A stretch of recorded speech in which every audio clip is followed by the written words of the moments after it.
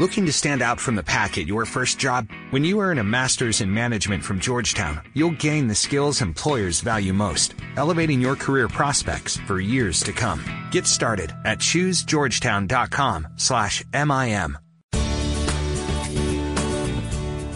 Welcome back to the Smart Driving Cars podcast. I'm Fred Fishkin, along with the Faculty Chair of Autonomous Vehicle Engineering at Princeton University, Alan Kornhauser. Hi, Alan. Good evening, Fred. Well, lots of new developments over the past few days. First up, there is the $2.25 billion investment by Japan's SoftBank in GM's self-driving car unit, Cruise. In your latest newsletter, you're pointing out SoftBank also is invested in Uber. So what do you make of this?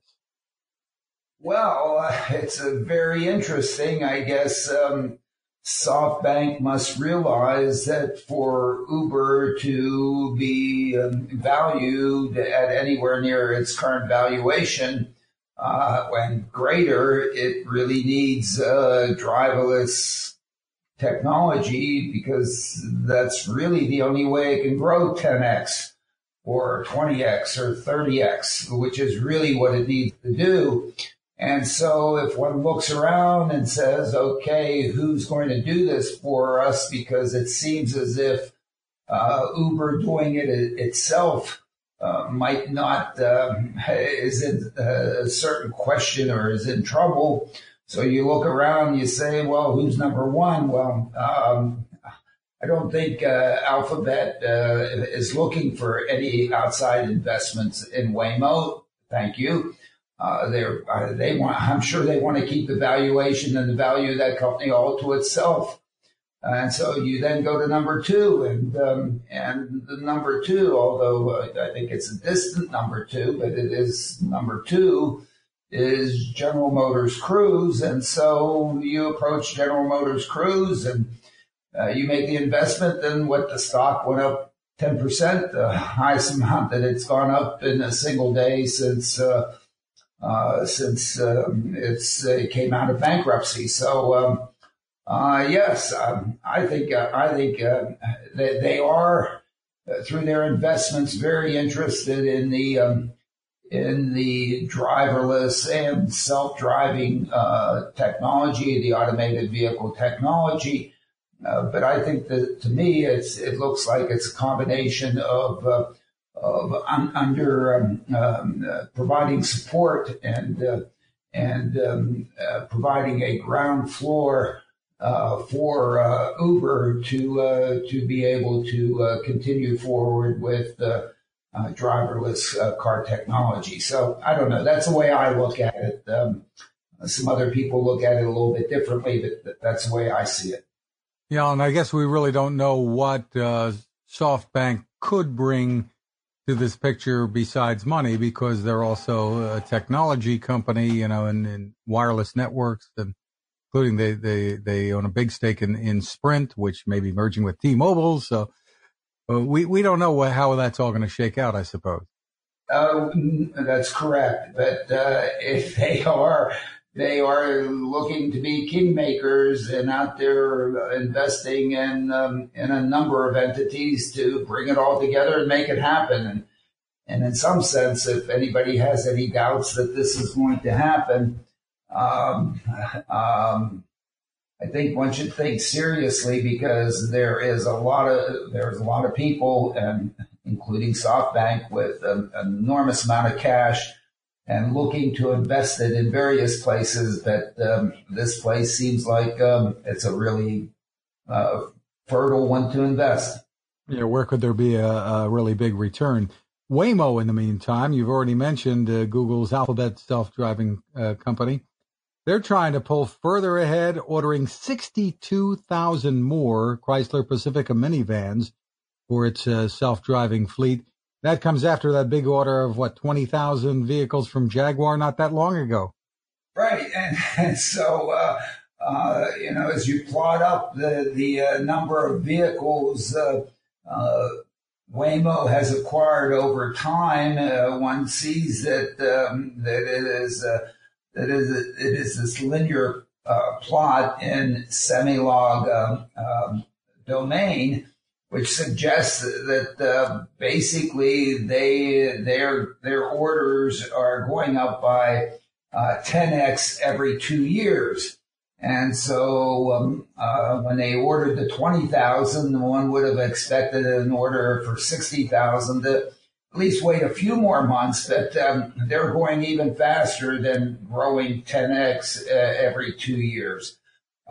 It's whether it's an order or it's an option to purchase, whether it's 60,000 or 62,000, they had ordered 2,000 6 months ago or so. So one wonders whether or not the 2 is from the previous 2,000 or is really an extra 2,000 on top of the 60.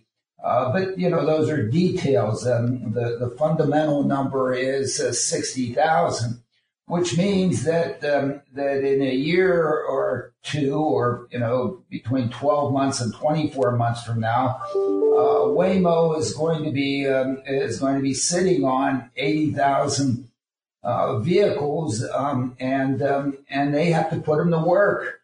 And putting them to work, if one looks at basically a vehicle can serve about 50 trips a day, that 80,000 vehicles basically suggests that they're going to be moving 4 million people or 4 million trips each day come, let's say, 24 months from now. One has to build up to that number. But that's a lot of trips. It's in the United States. It's really more trips than Uber serves on a daily basis. So when one looks at this, one sees that my goodness, the landscape of ride hailing and the provision of mobility as a service, in other words, on-demand, origin to destination service, hopefully in a shared ride concept, having people who are not related but going from the same place to about the same place, or at least in the same direction at about the same time, sharing these vehicles and thereby providing very efficient mobility to these folks. That's going to be a substantial change in the landscape across the United States. On a typical day, there are about 1 billion trips. Of those, maybe 15% are really walk trips. So there are maybe something like 850 million.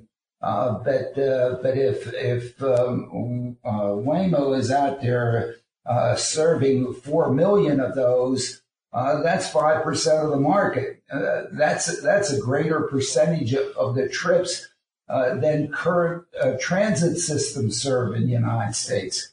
And so in some sense, they almost have to do that. Otherwise, they're going to have 80,000 vehicles or some percentage of that sitting around, and I don't think they're going to let that happen. So they're going to put them out there. They're going to find the geographic regions that will accept them to provide this really high form of mobility.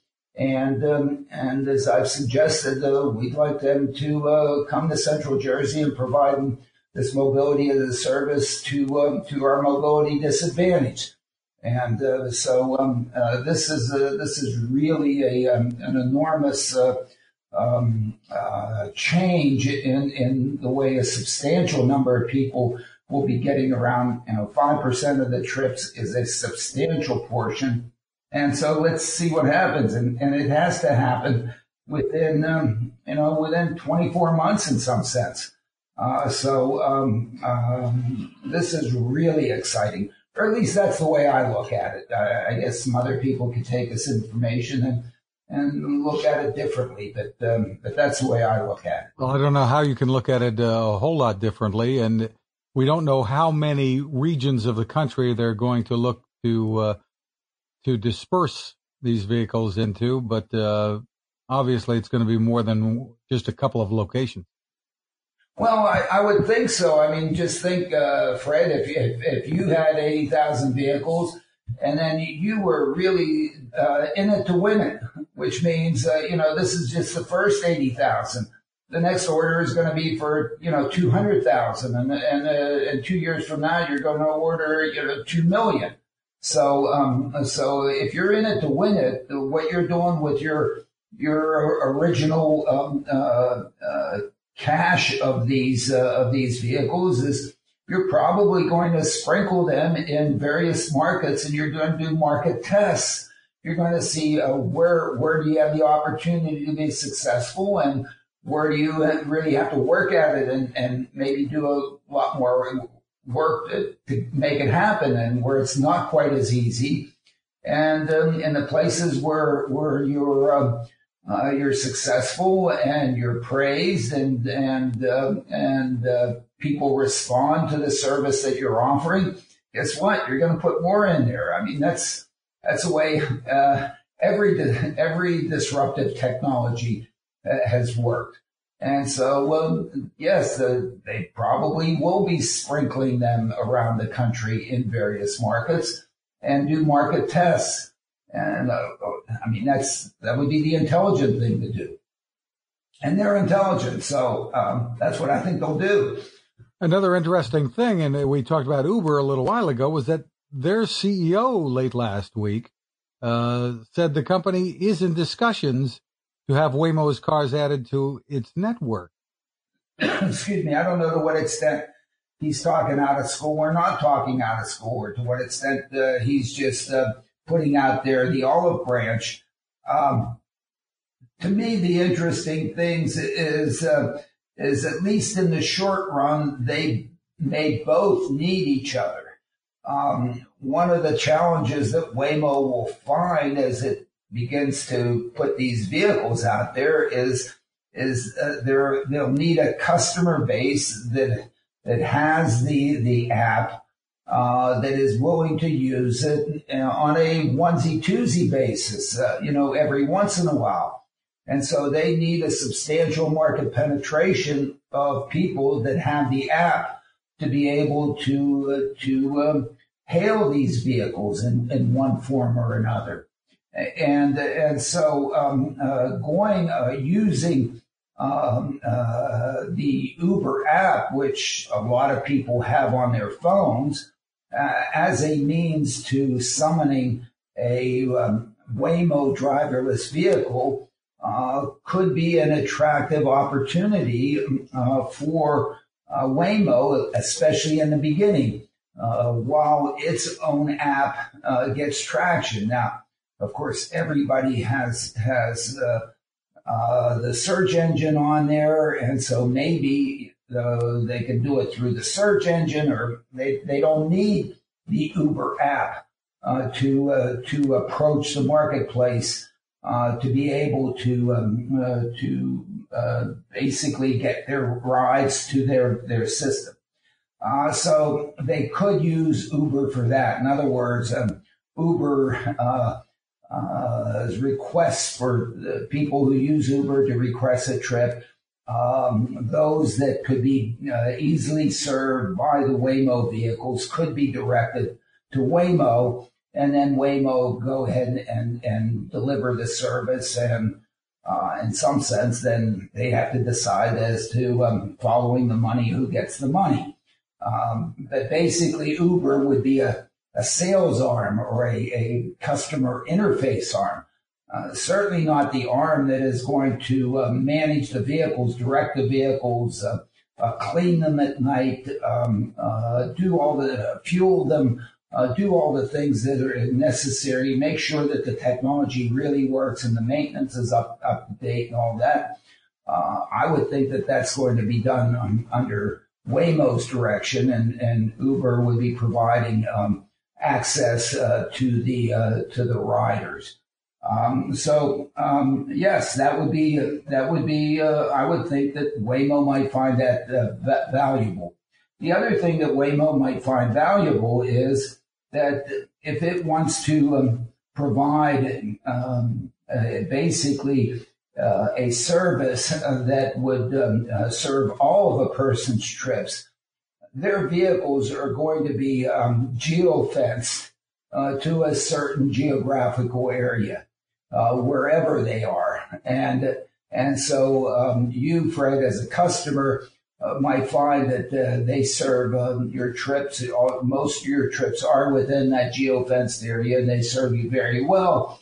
But if you're somehow deciding to not buy another car, or maybe even give up your car and become in some sense dependent on them or use them as your primary mode of mobility, you'll have some trips that will go outside that geofenced area, for which you will need an Uber type of service with a human providing you with that mobility. So in a sense, instead of Waymo having to go out and now manage the gig workers that provide that human driven service that you need for some of your trips, so that they end up serving all of your trips, Waymo could then take those trips and pipe them over to Uber and say, you serve these guys because we don't go there. Okay? So therefore, Uber gets some benefit of some rides that they wouldn't have had and wouldn't have gotten, which come off of the Waymo app and the Waymo sourcing of the trips. So in the beginning, they could have this sort of good symbiotic relationship, or maybe even that second piece of the symbiotic relationship going forward with having Waymo providing the human-driven parts of trips, for those trips that need a human driver for whatever reason, but Waymo providing the bulk of the trips with driverless vehicles could be where this would evolve.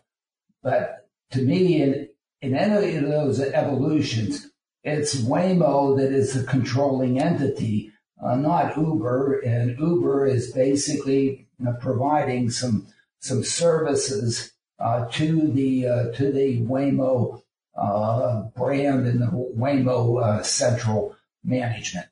So I don't know. That's, again, the way I see it. I'm sure Uber would see it otherwise, and maybe a lot of other people see it differently, but that's the way I see it. Interesting angle as to what the incentive for Waymo may be.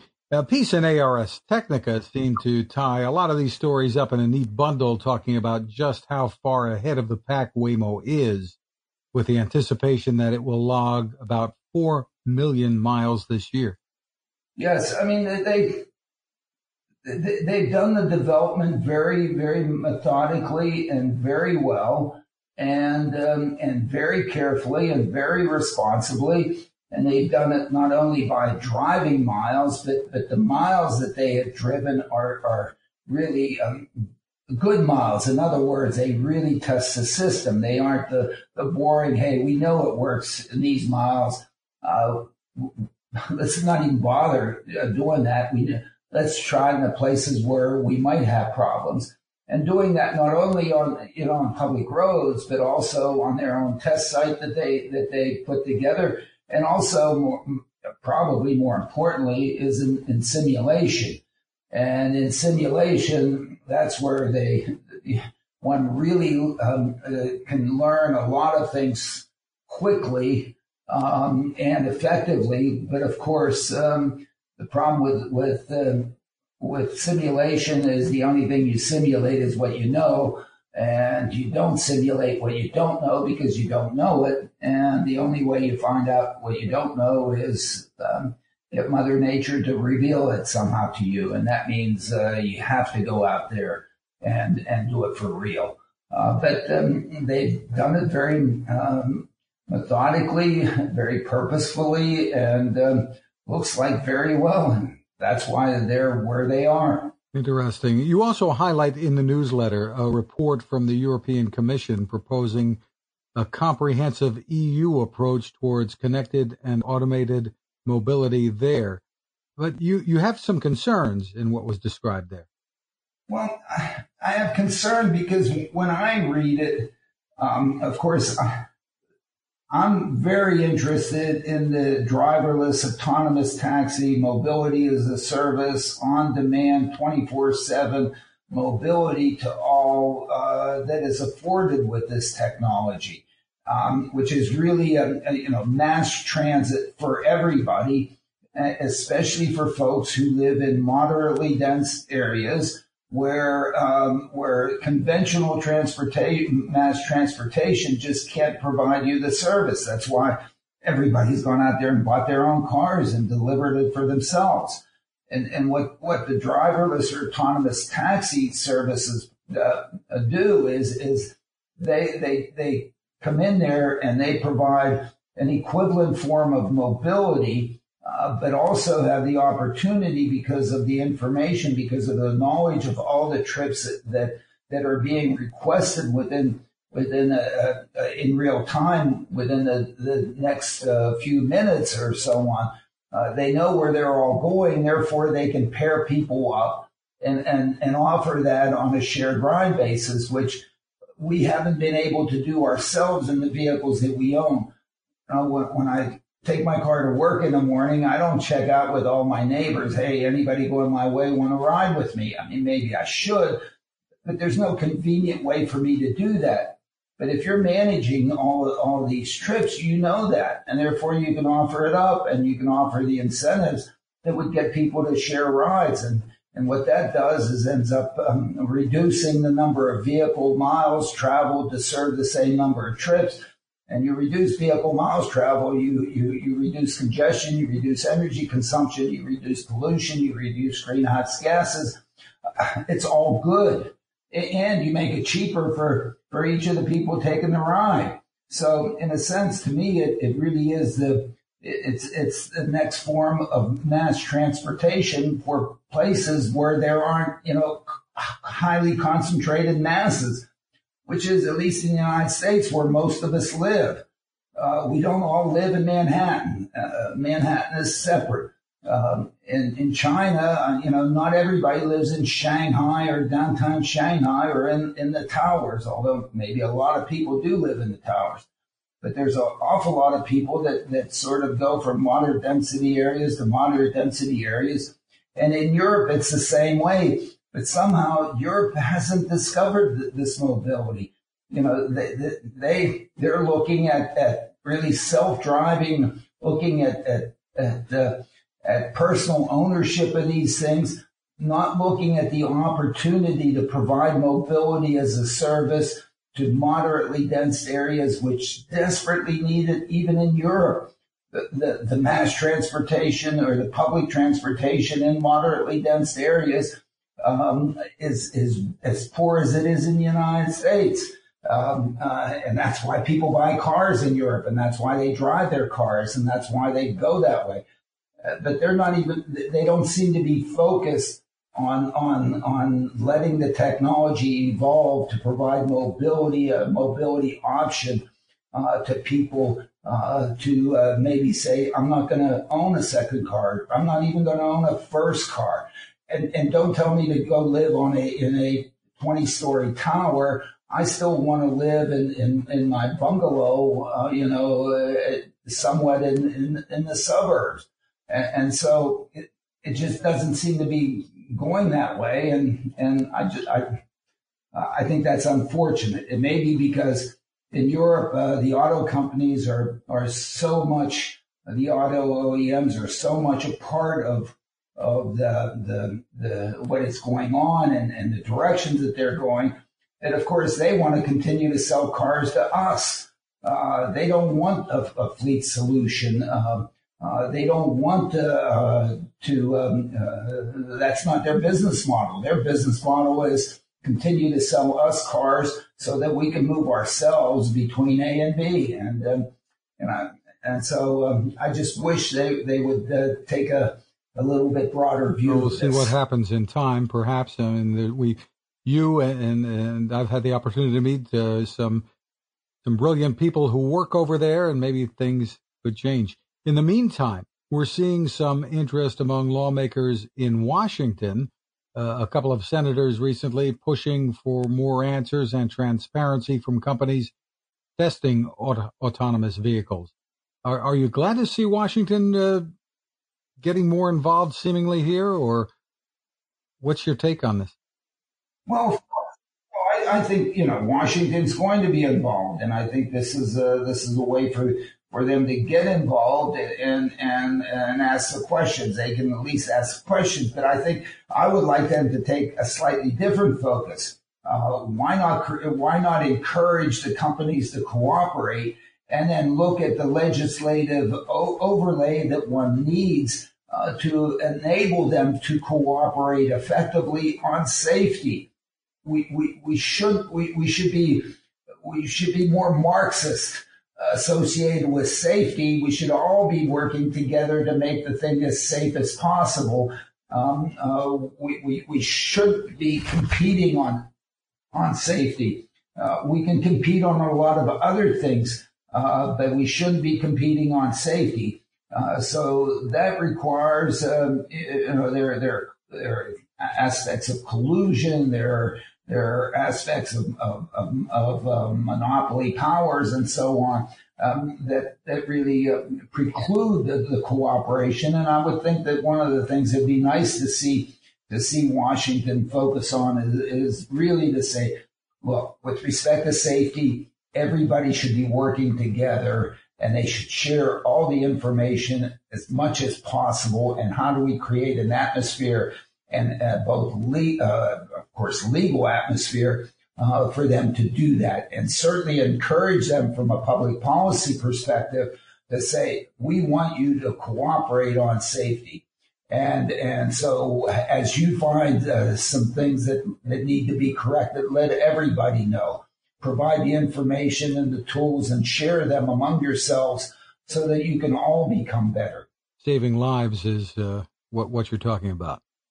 Of course, not only saving lives, saving the injuries. I mean, in some sense, the lives are, I guess it's good that it's over. The problem is in the injuries, man, you have to live with them.